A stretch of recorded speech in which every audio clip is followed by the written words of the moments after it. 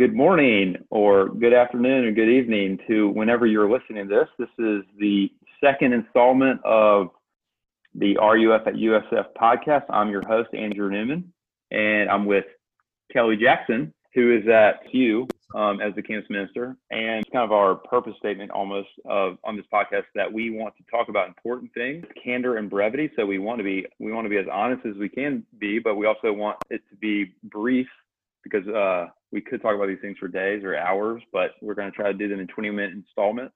And what we're covering this semester is the Apostles' Creed, which is believed to have been written around the year 200. So 2nd, 3rd century, covers the basics of the faith. And like we talked about last week, it's almost like a roadmap for the Christian faith, where it's not the actual thing, right? It's not scripture. We don't hold it as scripture, but it does help us kind of direct us through the maze at times of scripture. So glad you're with us, listening, and maybe watching, as we may upload this on YouTube if you do want to watch in person, or if you want to watch this and see some video. But Kelly, you got anything to say? You want to introduce yourself again? Yeah, Kelly Jackson. Glad to be here. Good friend of Andrew Newman's, and we think that this is a great kind of summary of the Bible, the Apostles' Creed. So hopefully you enjoy walking through it with us, and let's do this thing.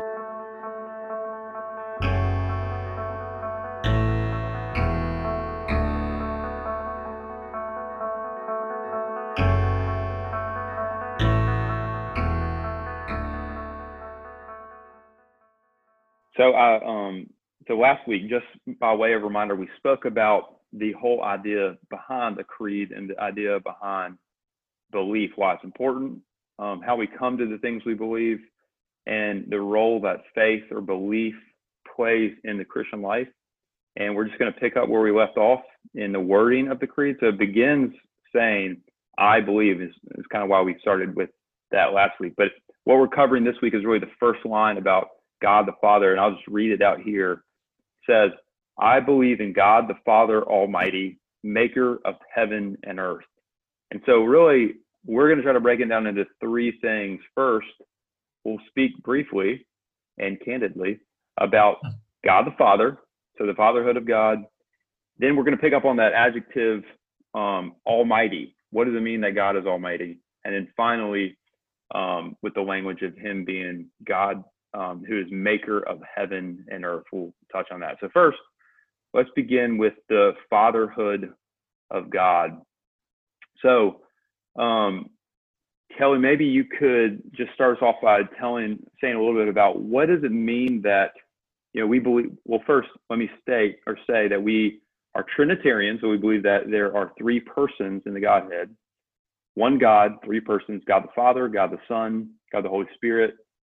Now, what does it mean, maybe within the relationship of the three persons of the Godhead? What does it mean that God is? Yeah.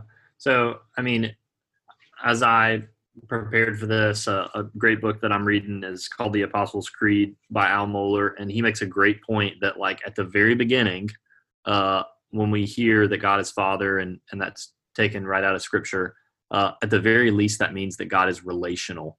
Like, God is knowable. He makes Himself knowable.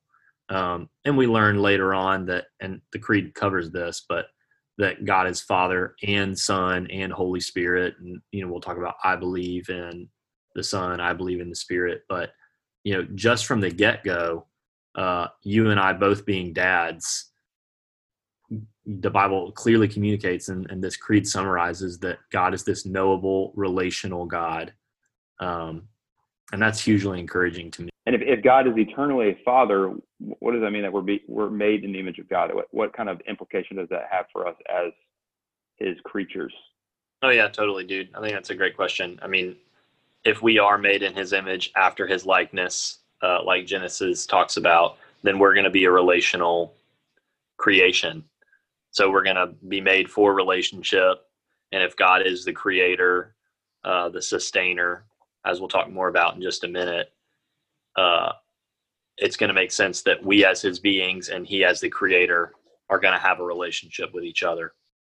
Now, I remember when I was in high school, in weight training class, this was somebody's favorite song, and we listened to it on repeat. So I heard it all the time. And this would have been around the year 2002, 2003. There's a song by a rapper artist named Trick Daddy. And the song was called Thug Holiday. And I remember this line for whatever reason kept coming up. He says this: Jews, Muslims, Christians, you know, we all God's children. Now, that doesn't seem to be what the Bible teaches. So first, this would be maybe considered the universal fatherhood of God. No matter any human being, you are considered a child of God, no matter your faith, religion, creed. What would be, Kelly, what would be maybe an error of that? Well, why does the Bible not teach that? Yeah, I mean, I think that Trick Daddy quote is really getting at, like, God is the source. He's the creator. Whether you're a Jew or a Muslim or a Christian, you're a human made in the image of God, and he's the creator. So it's like, yeah, one we all came from. But I think you mentioned adoption. You touched on it. But that is the way that you and I, as his created image of God, image bearers, actually come to be in a relationship with him. And I'd love to talk a little bit about, like, how a man or a woman, you know, pick your brain, actually does come into relationship with God. Yeah. So I think that, and that would be coming from the doctrine of adoption, where, and actually an interesting note, and this is not from my own research, is just, I've heard this kind of in passing from another pastor, but the Westminster Standards, which would be the Westminster Confession of Faith, the Westminster Shorter and Larger Catechism, is one of the only creeds or confessions from that time period to actually state the doctrine of adoption, which is, and if you look at the actual document, the Shorter Catechism on this, it says that adoption is an act of God's free grace whereby we are received into the number and have a right to all the privileges of the sons of God. And so this is something that is not, we come into the family of God as children of God, as sons and daughters, not by human will or pedigree or any other human way, but it is something that is of God. And so we aren't born children of God in that sense, but we become children of God when we are born again, as Jesus speaks of in the first couple chapters of John. We even have this quote laid out here in John 1:12 and 13 says, to all who did receive him, that is Jesus, who believed in his name, he gave the right to become children of God, who were born not of blood, nor of the will of the flesh, nor of the will of man, but of God. So that's what I'm talking about. That this is not something that we can achieve on our own. Really, it's at the heart of the gospel that it's a gift of God's grace. It's not of man, like the scripture says, or of the flesh, or of blood even, but it's of God. It has to be wrought by God or done by God.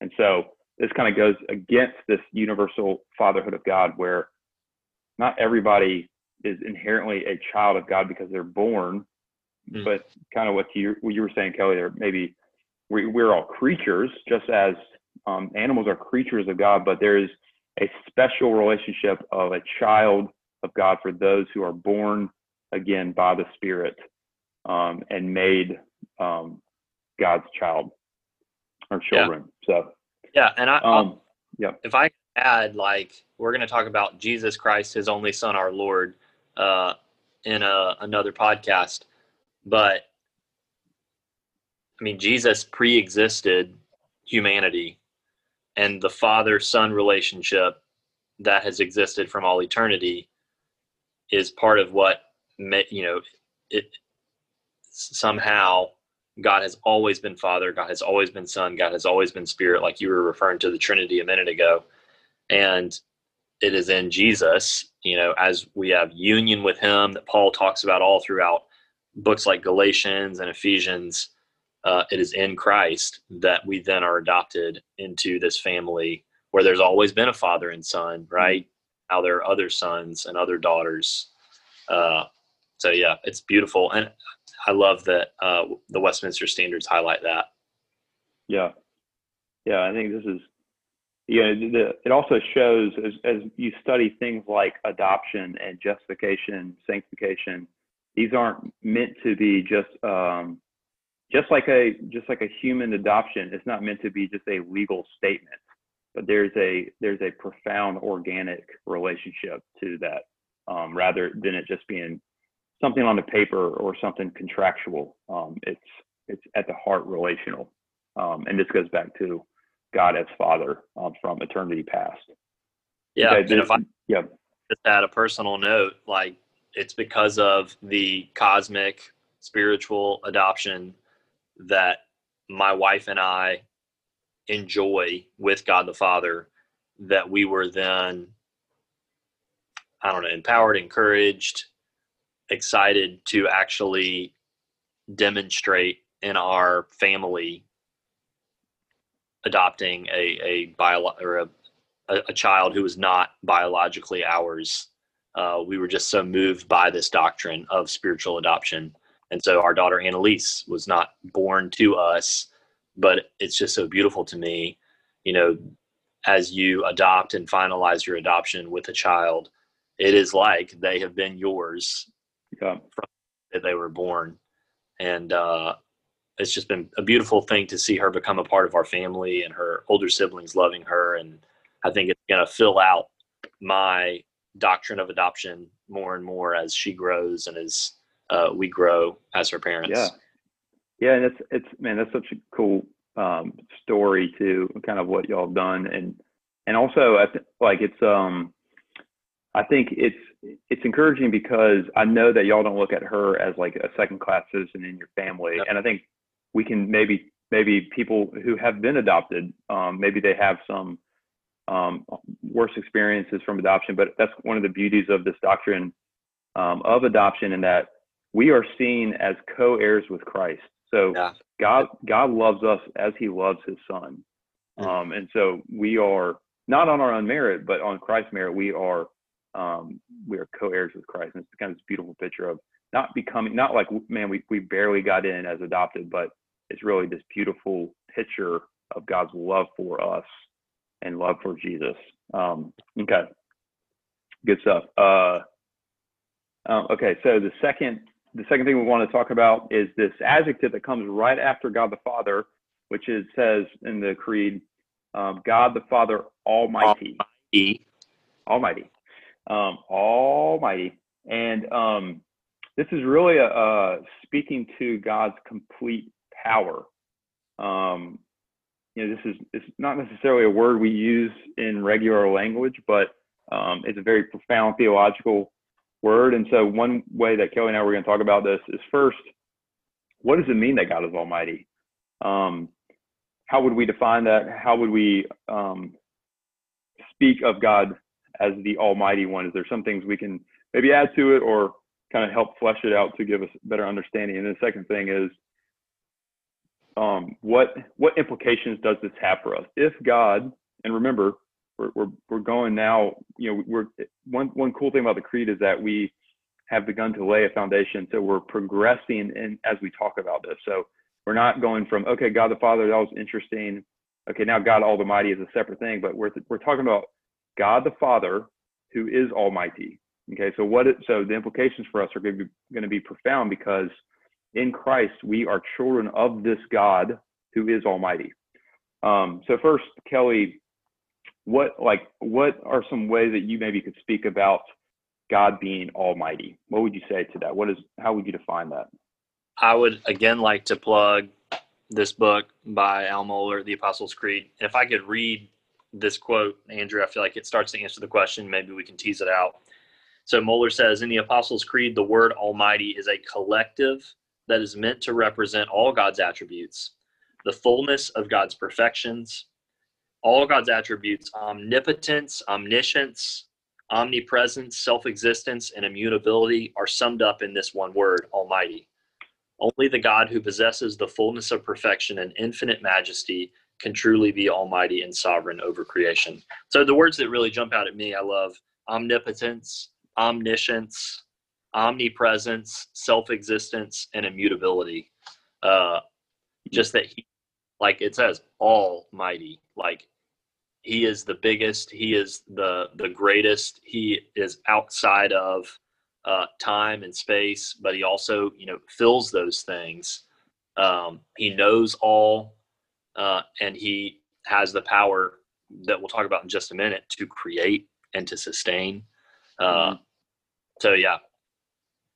Yeah, and I think this this is just so huge, and obviously within Christendom, or even within historical Christianity, you have different denominations and traditions that try to deal with this fact, try to deal with this doctrine of, another way we could state it is this doctrine of sovereignty, that God is all powerful, all knowing.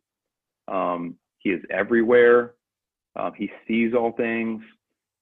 Just all these, he's immutable, and that he's unchangeable. He's the same yesterday, today, and tomorrow. What's that? All the omnis. All the omnis, the omni of alls. So, so this is really, and this is to our specific tradition, Kelly and I being in the Presbyterian Church in America, this I would say is the defining characteristic of Calvinism or Presbyterian and Reformed theology, in that we see God's sovereignty at play in every other doctrine, right? So for example, we just spoke of the doctrine of adoption. We believe that God has chosen a people for himself from eternity past. So he is sovereign even in that. It's not up to man, but it's up to God. And so this is really, I know in my own way and my own experience, as well as relationships with others, that this can be at first a hard pill to swallow, that God is actually in control and we aren't. But I think, as we'll hear talk in a second, there are very great and even joyful implications for our own lives. And so maybe off the top of your head, Kelly, what would you say are some of those initial implications to live, kind of before the face of God, before the face of a God who is sovereign, who is, as you listed, all those omnis. What does that mean for us? I mean, I'll just confess, I don't know that I talked about it in the last episode, but I struggle with anxiety. I'm an anxious person. And to hear this idea that God is sovereign and that he is almighty really brings me a lot of comfort, because a lot of my anxiety has to do with unknown things that I want control over. And I always think of this hymn that I think Matthew Smith has popularized, "His Love Can Never Fail."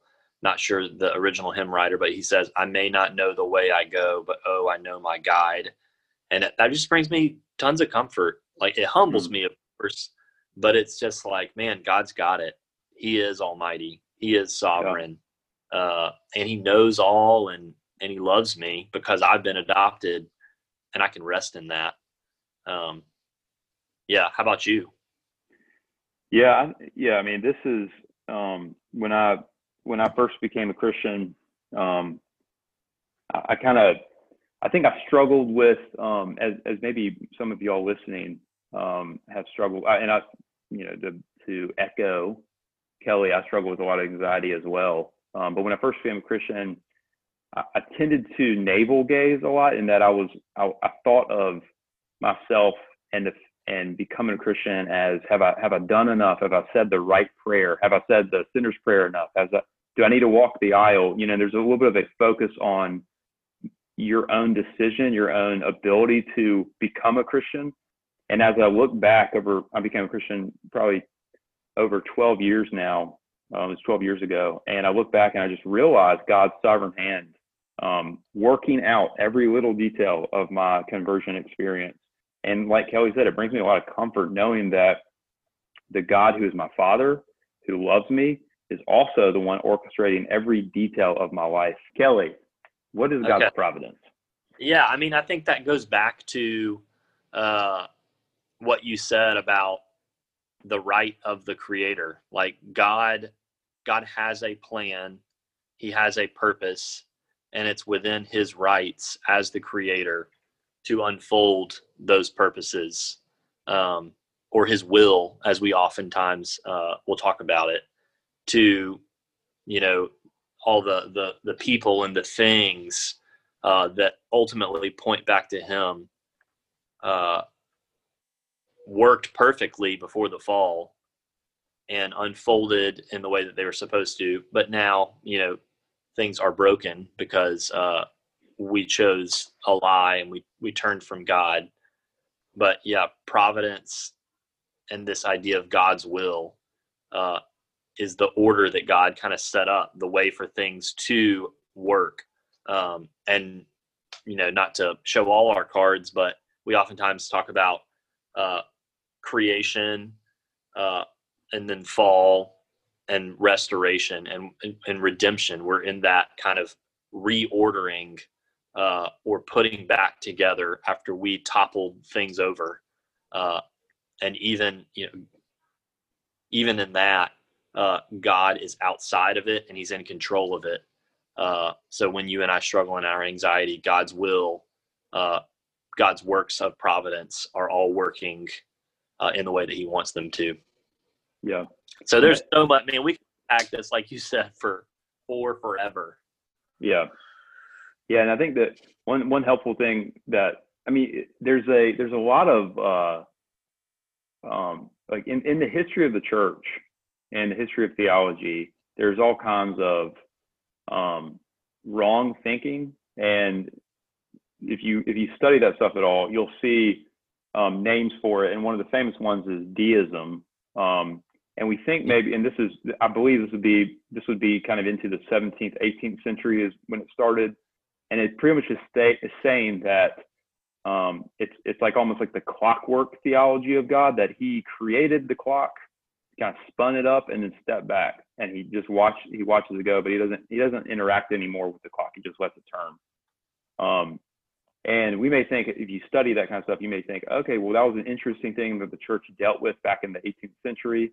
But this stuff is still at work in kind of the zeitgeist of our day. And one famous way I think it's at play is what's called moral therapeutic deism, which is just that we kind of say what God wants for us.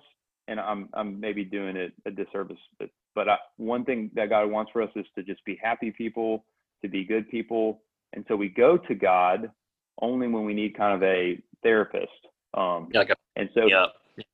he's kind of there afar, and we can kind of check in with him when we want. In fact, one of the books I first read when I was becoming a Christian, kind of struggling with some of this stuff, it's a non-Christian book, and it kind of picks up, I think, some of this idea, and it gets to the all powerfulness of God, and it kind of is an error, but it's by this rabbi. I think his last name is Kushner, and he says, or the title of the book explains it enough, where it says, when bad things happen to good people. And so his whole premise is, yeah, we live in a world with hurricanes and tornadoes, natural disasters, cancer and death and illness. And there's just these bad things and these evil things in life. But you know what? Kind of swallow it up. It's okay. God is not all powerful. He didn't intend these things to happen. They just kind of exist. And so he kind of takes the stance that God is not all powerful. And really, when I read that, I think one of the interesting things for me was that I think it's written for people to bring them comfort, but it brought me great discomfort knowing that, man, so you're telling me that there's a God who's not all powerful, who actually doesn't deal with human beings on a daily basis. And that is one of the beautiful things I think about this doctrine of providence, is that God orchestrates all things. And remember, we're going back in this, at least this, our little discussion here, we're going back to starting with God the Father. This is coming from a relational God who loves his people through Christ and orchestrates all the things that come to pass. He orchestrates for their good. One of the great examples of this is in the end of the book of Genesis in the Old Testament with Joseph, as he, all this stuff has happened to him. His brothers have tried to kill him.